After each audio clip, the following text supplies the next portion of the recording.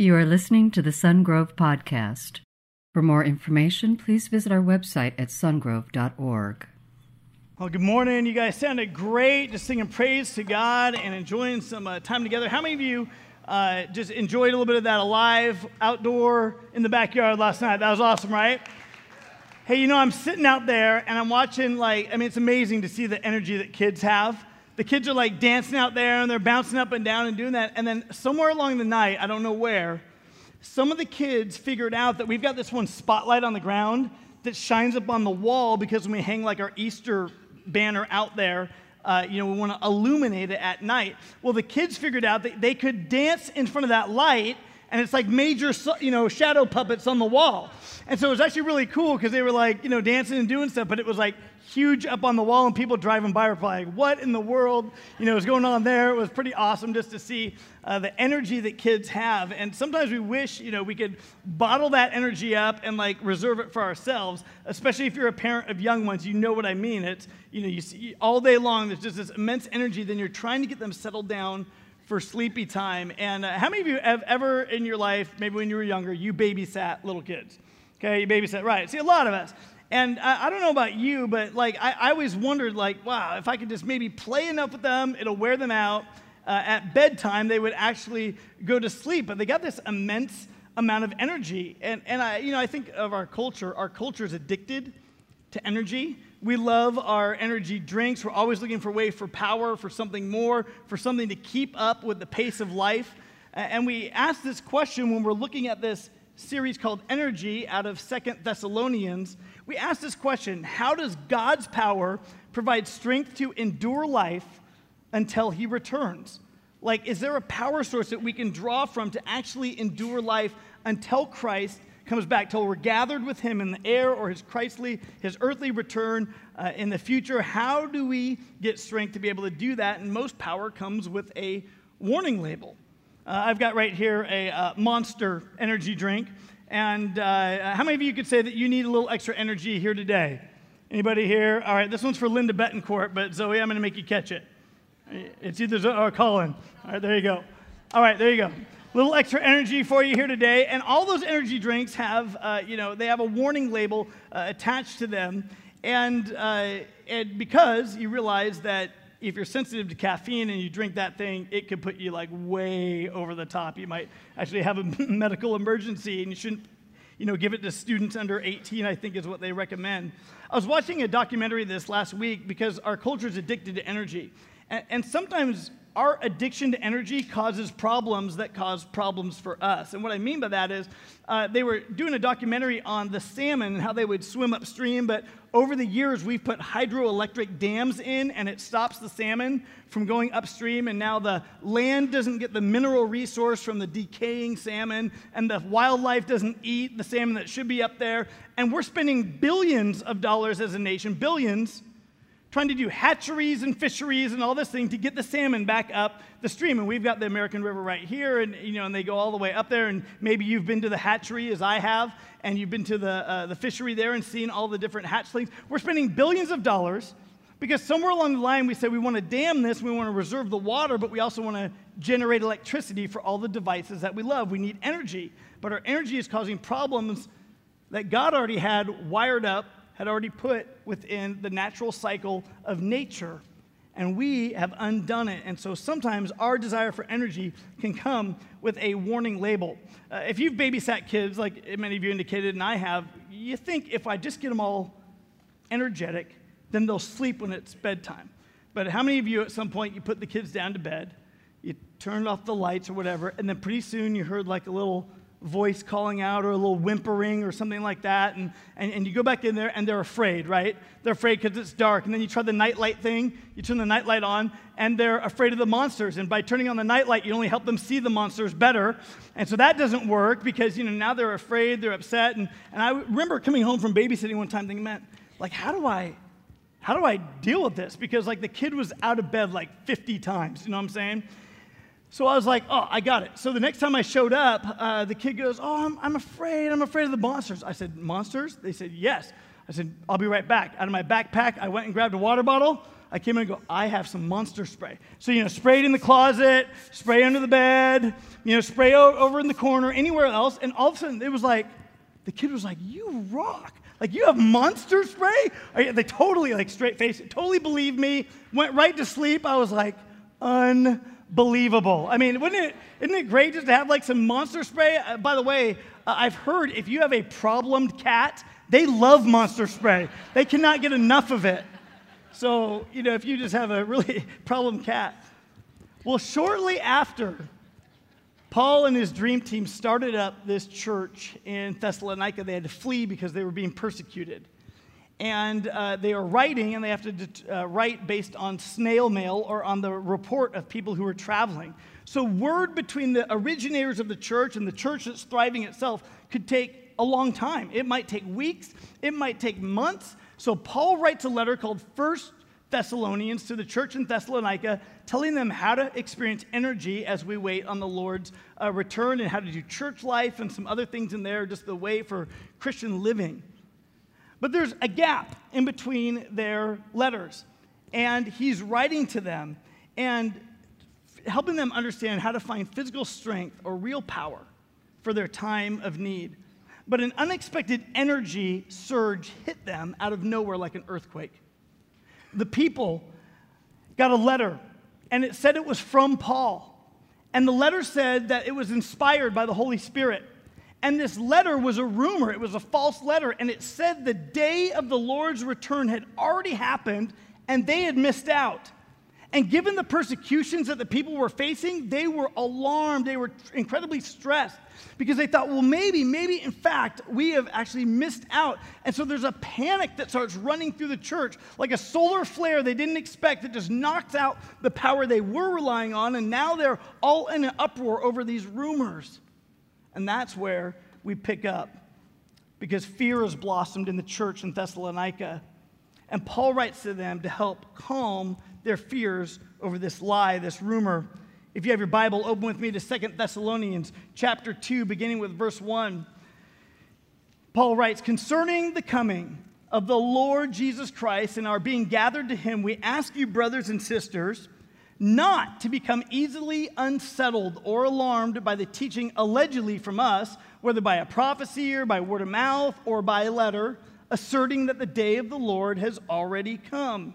Don't let anyone deceive you in any way, for that day will not come until the rebellion occurs and the man of lawlessness is revealed, the man doomed to destruction. He will oppose and will exalt himself over everything that is called God or is worshipped, so that he sets himself up in God's temple, proclaiming himself to be God. Don't you remember that when I was with you, I used to tell you these things? And now you know what is holding him back, so that he may be revealed at the proper time. For the secret power of lawlessness, it's already at work, but the one who now holds it back will continue to do so until he's taken out of the way. And then the lawless one will be revealed, whom the Lord Jesus will overthrow with the breath of his mouth and destroy by the splendor of his coming. The coming of the lawless one will be in accordance with how Satan works. He will use all sorts of displays of power through signs and wonders that serve the lie, and all the ways that wickedness deceives those who are perishing. They perish because they refuse to love the truth and so be saved. For this reason, God sends them a powerful delusion so that they will believe the lie, and so that all will be condemned who have not believed the truth but have delighted in wickedness. So as we look at this passage, we realize that Paul is writing back to counter the alleged letter that had come from him that in fact had not. And sometimes for you and me, we can get easily alarmed by things, right? I mean, all of a sudden we start to react out of the flesh instead of reacting out of faith or by the Spirit. When it looks like something else other than God or what we believe to be is right, when it looks like something else has all the momentum, has all the power, has all the push, has all the people behind it, we begin to react out of fear. We begin to get afraid. We begin to think, well, maybe God's power is diminished and evil is rising, and we become easily startled and easily afraid. It's easy to react with alarm. Well, what's Paul saying to them? First of all, he's saying, don't believe everything you read. Now, we've all heard that, right? Now, in our day and age, we ought to say, don't believe everything you read. Don't believe everything you watch on the internet. Don't believe everything that is a video or that you hear. I mean, whether it's the internet or the video or the news or false religious teaching, don't believe everything that you hear or watch or see. We want to test it against the truth of God's word. He almost kids them. Don't you remember that I had told you these things already? See, they had gone to the fear side, not to what had been assured in God's word already to that point. So many times people will be alarmed. I mean, they come to me a lot of times and they'll be like, Pastor, oh my goodness, did you see this video on the internet? You need to watch it. They send me the link, watch this. And it's about the Illuminati controlling the whole entire world. And, maybe, they're like, I'm afraid. Or remember a couple years ago when it was 2012? And people were like, I don't know, December's coming. Is the world going to end? Because, they had heard all these rumors and seen videos and all sorts of amazing displays of, videography about Aztec and Mayan calendars and that the end of the world is going to come.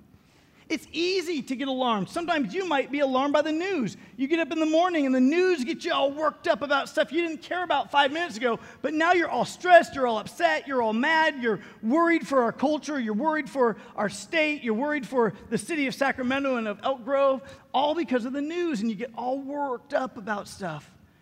You haven't even looked at God's word yet, but the news has worked you up quite a bit.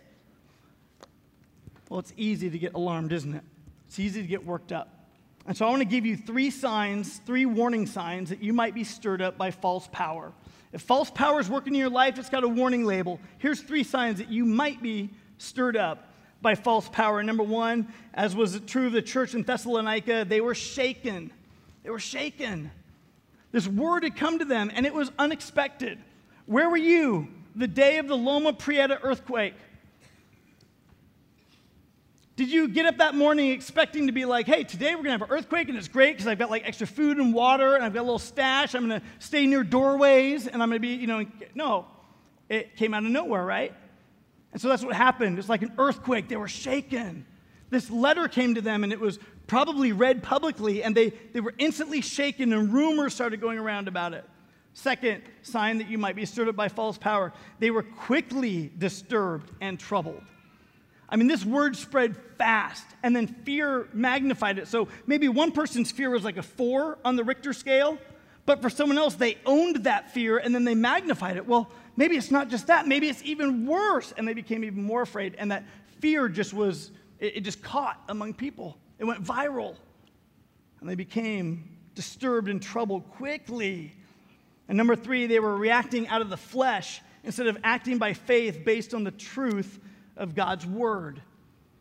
Remember, Paul said, don't you remember that I'd already told you these things, and what you're hearing now, what you're experiencing now, it's in conflict with what you had been written about earlier. By the way, that's a good reminder that God's word doesn't contradict itself, that we can rely on the timeless truth of God's word, and we need to look at it and balance what we're hearing and seeing. We are to be alert. We are to watch the signs of the times. There is an Antichrist who will come. There is this man of lawlessness. There are end times. There is a return of the Lord. But we balance that against the truth that's revealed about it in God's word. Now, wouldn't it be nice, though, if you thought of your core fear for a minute? Let's think of whatever it might be your core fear. For some of you, it's money. Whenever the issue of money comes up, you and your spouse start to fight because for you, that's your core fear. And maybe it should be more of a fear for the other person if they're a big spender. But on the side, money stuff comes up and you feel that just tension rising. Maybe for you, it's relational conflict. That's your fear. You just want to be at peace with everybody. Maybe for you, your core fear is insecurity. You want to know about the future and you just can't. And whenever the insecurity, maybe your fear is being abandoned or being orphaned. And whenever you feel like someone or something or the organization or the company or a group of people is going to abandon you, that core fear rises up because of what you've experienced in the past. And that core fear comes up for you this morning. I want you just to ask for a minute, what core fear did you walk in here today with that perhaps God wants to address? Maybe it's fear for your children. Maybe it's fear of your health. But what core fear is shaking you. It's quickly shaking you. And you're relying on reacting and trying to control it instead of acting by faith and looking to God first. I mean, wouldn't it be nice if you could have a monster spray for that monster of fear in your life? That you walk in here today and all of a sudden, financial fear comes up and you just, I feel better. I feel totally good. Like it totally worked. I just wish that was so nice if we could just do that. If we could have some sort of spray to disarm our fears. I mean, I don't think many people have this fear, but some people actually fear dogs. If you have a fear of dogs, it's called cynophobia, and it's a fear of dogs, and you might need this spray if you've got cynophobia. That's right, dog gone. You just like, here comes a dog, and it's like bear spray, and they're just gone, right?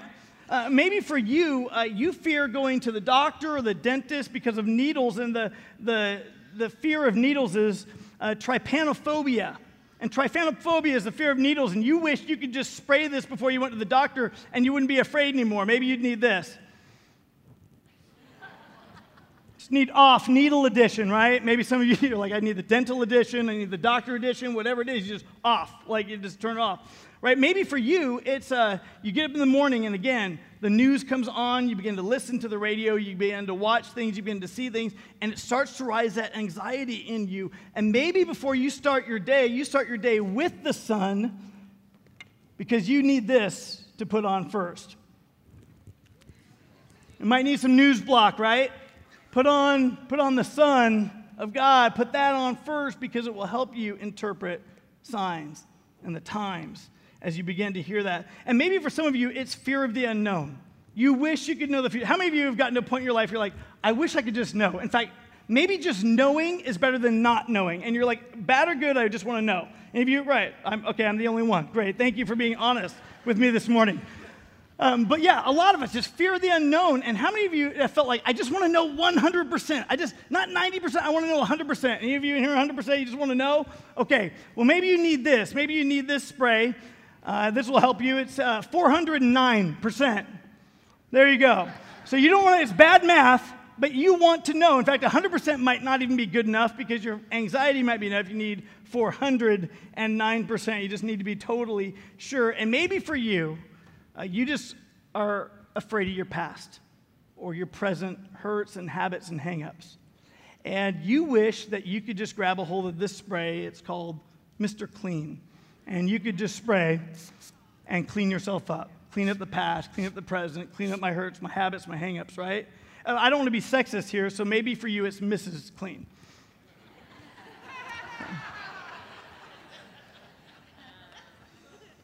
And I don't want to just play, married or single, so for some of you, it's Miss Clean. But wouldn't it be nice if we could just take some sort of spray and say, I want to take care of that issue in my life, and you spray it, and it's not affecting you anymore? Wouldn't that be great? That'd be good news, wouldn't it? Well, what fear did you come walking in here today that you react of out of the flesh that you need God to reassure you today? You might want to write that down on your notes.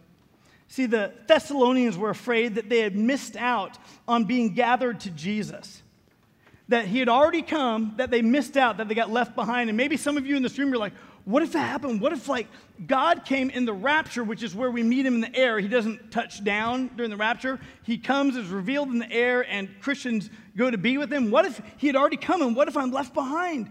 And maybe you feared that, but I got to tell you, one of the greatest fears that I think in our culture is not Mr. Clean or Mrs. Clean. It's miss out. One of the greatest fears in our culture is that you might actually miss out on the pleasures of sin, on the experiences of life. Like everybody else is having this great time, and you're afraid I'm missing out. And you look on your social networking and you go, it looks like I'm looking at the slideshow, the snapshot of the greatest moments of other people's lives, but we think it's like the videotape of their life. We think it's the movie of their life. It's not. It's a snapshot, and they're projecting, look what we're doing, but you begin to feel like, well, I'm missing out. And maybe in your heart, you're like, it looks like the temporary pleasures of sin are greater than what I'm experiencing. And I'm afraid I'm going to miss out if I don't behave like everybody else, if I don't behave like what I see in Hollywood, if I don't behave like I see on the TV, if I don't behave and talk and act like everybody else. Our greatest fear at times is missing out. In fact, I would project to you that your fear of missing out is greater than your fear of being left behind by God.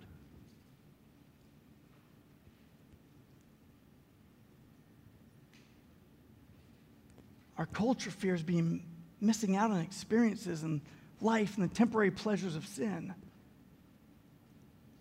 The Thessalonians, to give them credit, at least were fearing in the face of persecution, were fearing that maybe God had come and maybe something went wrong and somehow they were left behind. Well, he talks about the day of the Lord in this passage. What is the day of the Lord? It's a period of time, including the rapture, the tribulation, God's judgment, and Christ's earthly return. So what happens is you got, rapture, and depending on the timeline, you got the tribulation, rapture, you've got the judgment of God, and Christ comes back to earth, reigns for 1,000 years. Physically on earth, he actually comes back, touches down, he's on earth. And it's that period of time, the day of the Lord. And we cannot know the time of the day of the Lord. In fact, Scripture tells us not to try to predict it. Talk about fear of the unknown, right? There have been smarter people than you and me who have tried to predict the day of the Lord. And time and again, they go through and try and predict the day of the Lord, and they fail dramatically. But we're warned in Matthew 24:36, Jesus says, "But about that day or hour, no one knows." So who knows? No one. Right, say that again. No one. What about the smartest person in the world? No one, right? No one knows. He says, listen, not even the angels. You're like, seriously? The angels? Nope, don't know. Not the Son. Not the Son, but only the Father. There's an intentional restraint where you're given a warning label to trying to figure out the end and trying to figure out the day of the Lord. But it's not new. Many have tried to predict it and failed, many of them very smart people. Probably topping the charts are the Jehovah's Witnesses who have failed since 1936, 10 times. And I'm not holding out. I think there might be an 11th coming up at some point in the future, but they have. Another one, you might remember the New Age prophecies really about the Mayan or Aztec calendar in 2012. Well, here we are today. Hasn't happened, right? And you might remember radio host Harold Camping back in, that he failed twice back in 1994, but he wasn't done. And so in 2011, he failed again twice, once in May and once in November. And you might remember this billboard that went viral on the internet, a picture of it, after Harold Camping failed to predict the end time. That was awkward, right? And then he gives a warning, Matthew 24:36. No one knows the day or the hour, right? Doesn't matter how smart you are, how mathematically, how well you know the Bible, how well you try to predict the past to understand the future. No one knows the time. So what do? We depend on God's power to endure life right now, that he's not finished with us yet, that he still has work for you to do until he returns. But don't fear that somehow you have missed out. Well, let's talk about 5 facts about the Antichrist, because he will, in fact, come. Number 1, he will be lawless, recognizing no laws but his own. Verses 3 and 8 tell us that he will not recognize any law. He will come and break all the rules instantly. He will not even recognize the UN. He will not recognize state or federal law. He will not recognize international law. He won't recognize the laws of any country. He won't recognize the laws or the history or the heritage of any religion. He will set himself up as the only law. He will do what he wants and he alone. Secondly, he will claim to be God. He will claim to be God. See, by recognizing no laws, he does what you and I do. We set ourselves up as God. We do as I please, right? And so he does that. He's going to come and claim to be God. And I got to tell you something. He's a little bit different. He's inspired and deceived by Satan, being utilized by Satan. But Satan in heaven said, I will be like God. And the rest of the angels in heaven, they could see God and know who God is. So Satan never said, I'm God. He's like, hey, everybody, listen, I'm going to be like God. I'm going to elevate myself to be like God. Because he knew he couldn't fully deceive them that he was God because they knew who God was. They had seen him. Well, Satan, even in that, deceives a third of all the angels in heaven. And so God cast Satan and his angels out of heaven down to earth. Those angels are now what we would call demons. But he deceives them. He's a masterful deceiver. And he is going to take this human being and he's going to cause this human being, the Antichrist, to set himself up as God. He's going to say, I am God. And it's going to deceive a lot of people because we don't see God. We can't be like, no, I've seen God and that's not you. We can't. We believe in the unseen God. And so he's going to deceive a lot of people, proclaiming to be God. Third, he will have miraculous energy by Satan's power to back up his prideful claim. He will do signs and wonders to serve the lie. And he's going to use those to make it seem to you and to me that looks like, wow, it looks like he's got all the power. Looks like he's got all the energy. Countries and peoples and authorities, they're not only folding before this guy, they are rallying to his side. And those who oppose him are quickly shut down. He's got signs, wonders, miraculous energy by Satan's power. And as one who is being controlled by Satan, he will be a deceiver because Satan is a father of lies. As Scripture said, lying is his native language. And he will be a deceiver. He'll be 5 steps ahead of everybody else. He'll always be deceiving, and he'll always get his way.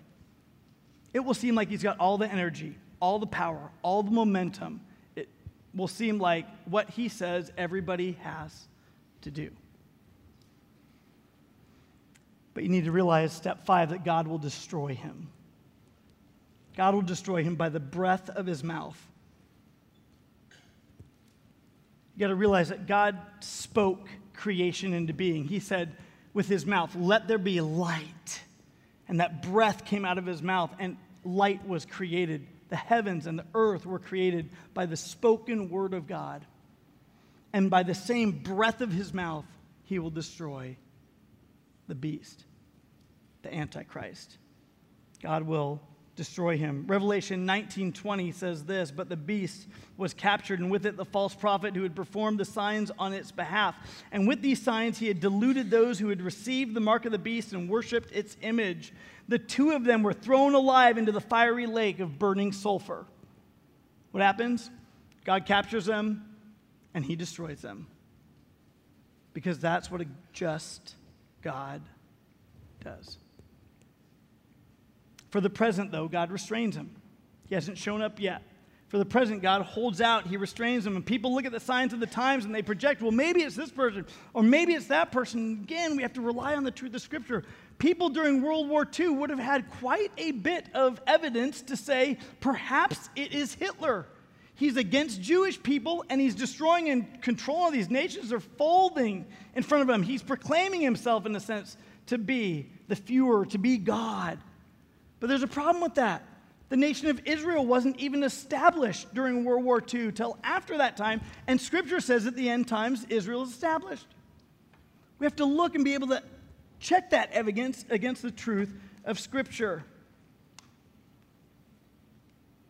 These 5 areas are true of the person also who endeavors to reject God. They want to live life and go through it, but I don't want to do it God's way. I want to do it my way. So I'm going to reject God. And so you got to look at these 5 things about the Antichrist because it makes him seem to be so bad. But let's take a look at it just to check our own selves and evaluate our own lives.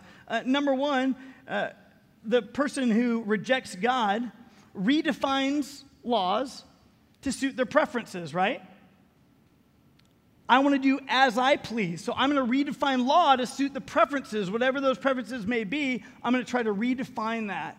And so that's what the person who rejects God does. Secondly, you want to be God in your life. You want to do as you please. So in a sense, you're setting yourself up, proclaiming yourself to be God, that the world should operate around you, and that you and your ways, your thinking, your preferences are God. You'll defend your life philosophy with amazing energy, and you'll be a deceiver, playing games with everyone to suit the benefit of the moment for you. See, we're not so different. Without God, we begin to set ourselves up to be God. If we reject God and the truth of who he is, we begin to play games. So with one person, we're going to say what they think, we think they want to hear because that suits us in that moment. And with someone else, we're going to do that. And what happens all around, we just begin playing games. We're not honest or truthful with anybody. We're a deceiver because withholding information is a form of lying. So we just give the information, give and take with each audience that we engage with so it suits the need of the moment. We set ourselves up to be like God, but God wants to destroy that in you. He says that power has a warning label, and there's a reckoning. And I want to address it in your life, but I loved you so much that I provided a way out of that. So what happens? What if you refuse Christ's love and you give yourself to the deceit and the temporary energy of sin? 3 things that I want to point out. 1, God will confirm you in your unbelief. He's going to confirm what's already begun in you, what already exists in you. 2 Thessalonians 2:11 says, "For this reason God sent them a powerful delusion so that they will believe the lie, and so that all will be condemned who have not believed the truth but have delighted in wickedness." And you're like, wait, time out. What are you saying? Like God makes people not believe him? No, that's not what the scripture is saying. The scripture is saying God's confirming you in the unbelief you already have. You've already decided. You've already made that choice. And he's just confirming that. In fact, we realize this. Number 2, God doesn't cause you to reject him. He takes no pleasure in your punishment, but desires all to be saved. Part of God's restraint with holding the lawless one, part of his restraint in coming back at the proper time is that he wants all to be saved. He doesn't want anyone to perish, but all to come to Christ.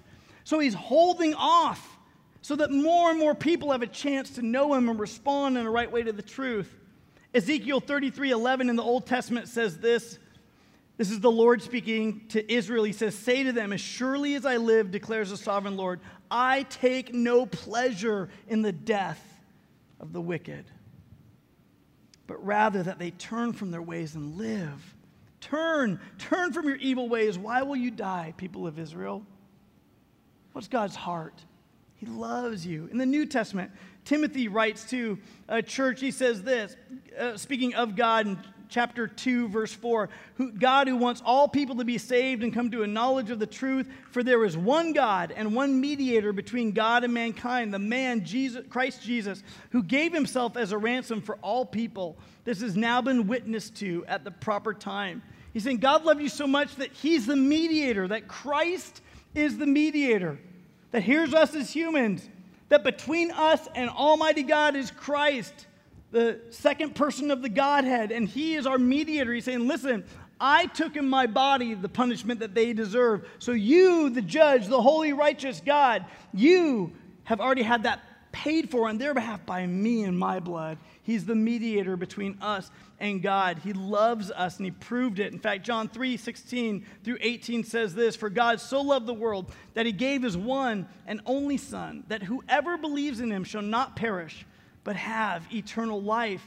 For God did not send his Son into the world to condemn the world, but to save the world through him. Whoever believes in him is not condemned, but whoever does not believe stands condemned already because they have not believed in the name of God's one and only Son." And let me tell you, there's a powerful delusion that will tell you that there's some other way, there's any other way, that good intentions will make it.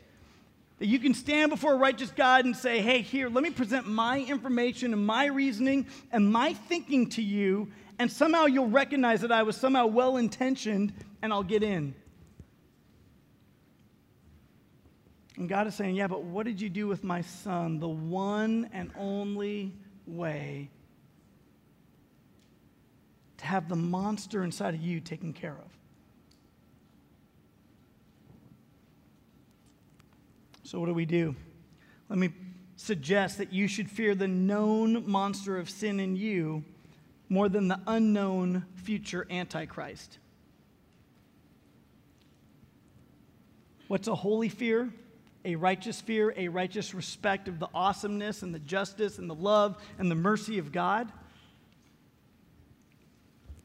It's to fear the fact that we've got a sin problem and we need our sin taken care of by a Savior.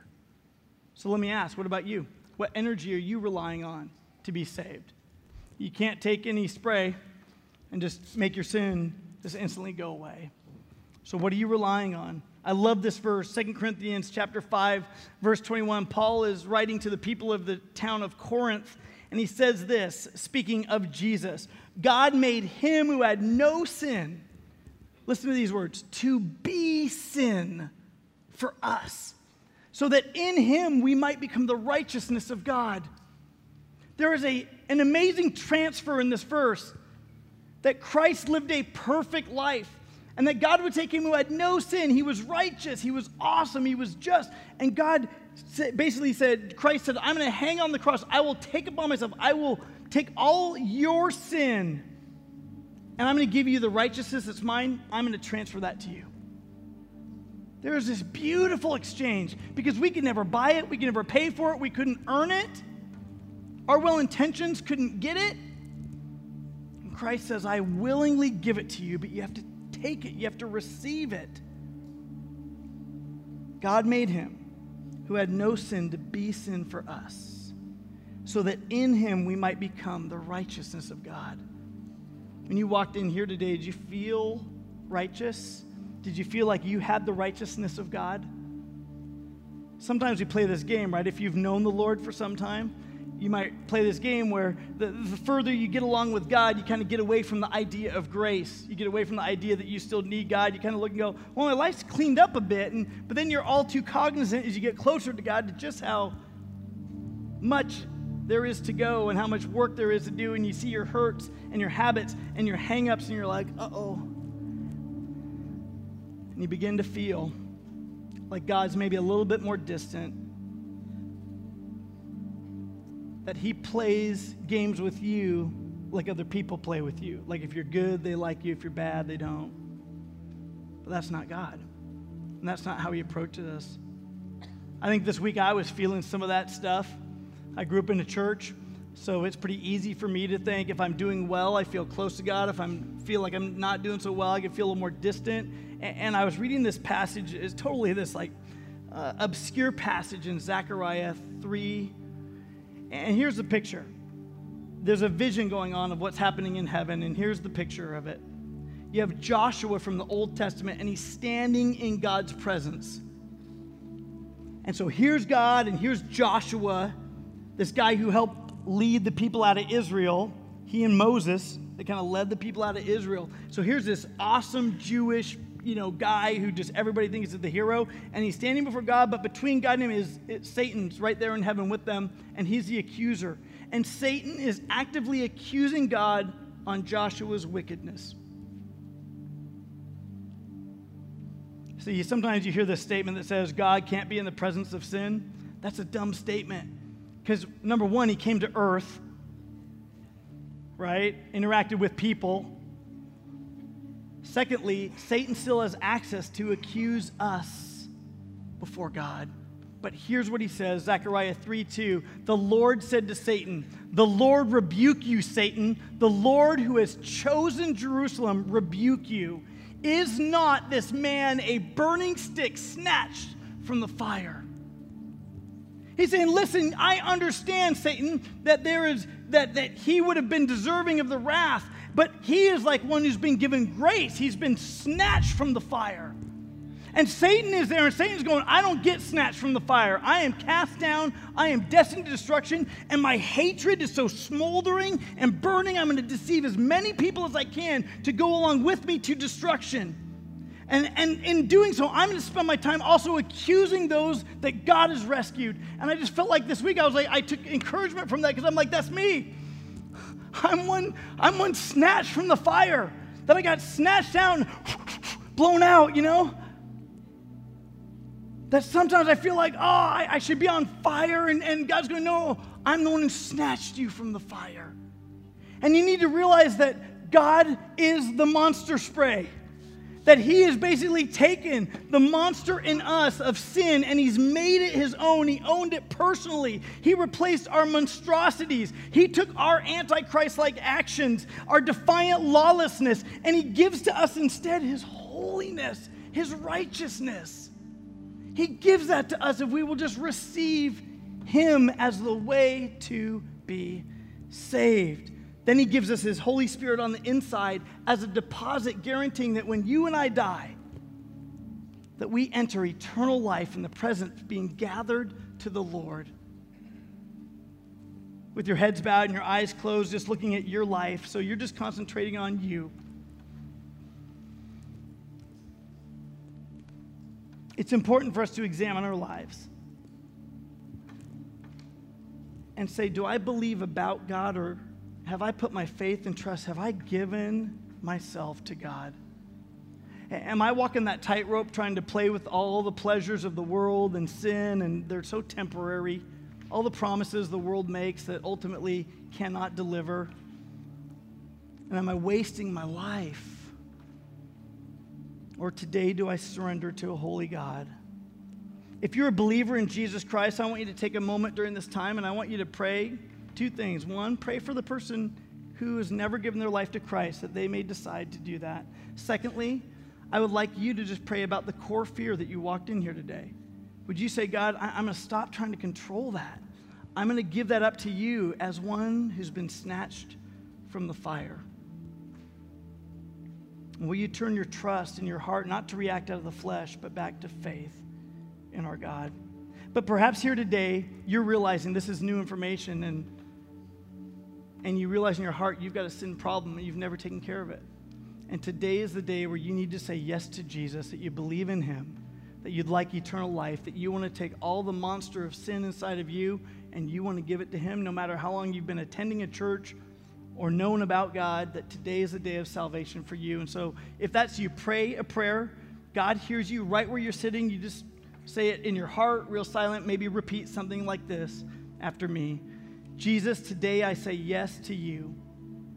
I believe that you died on the cross for my sin, that you took the monster of sin in me and you owned it as yours, and that you're willing to give me your righteousness. I believe that you rose from the dead, that you're in heaven defending me against the accusation of the evil one, because you paid for my sin in full. God, I ask you to come into my life and make me a new creation. Give me your Holy Spirit as a deposit now, so when I die, I'm in heaven with you. Today, Jesus, I'm saying yes to you. If you just prayed that prayer, would you just raise up your hand? Anywhere around the room, we've got some people who'd like to just bring you some information. Just keep your hand up so one of my friends here can just find you. They want to be able to do that. Anywhere around the room, just lift your hand up high, and they're going to give you some information and just have a way to be able to follow up with you. Awesome. Anywhere else, just make sure they can see you. Awesome. Jesus, we're so grateful for the gift of you, that you would love us enough while we were lawless and while we were antichrist, that you would die for us. And so, God, we just entrust ourselves to you. God, help us in the times when we're like sheep and we get startled and easily afraid. We need you.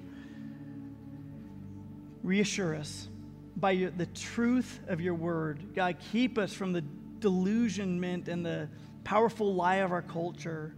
Help us to be ones who are a light of the truth in our culture to our friends who are just doing the same stuff that everybody else does, but they need you desperately. And we pray this, God, in the name of your Son, Jesus. Amen. Sungrove Church, we give it up for what God's doing among us. Thank you for listening to the Sungrove Podcast. For information on Sungrove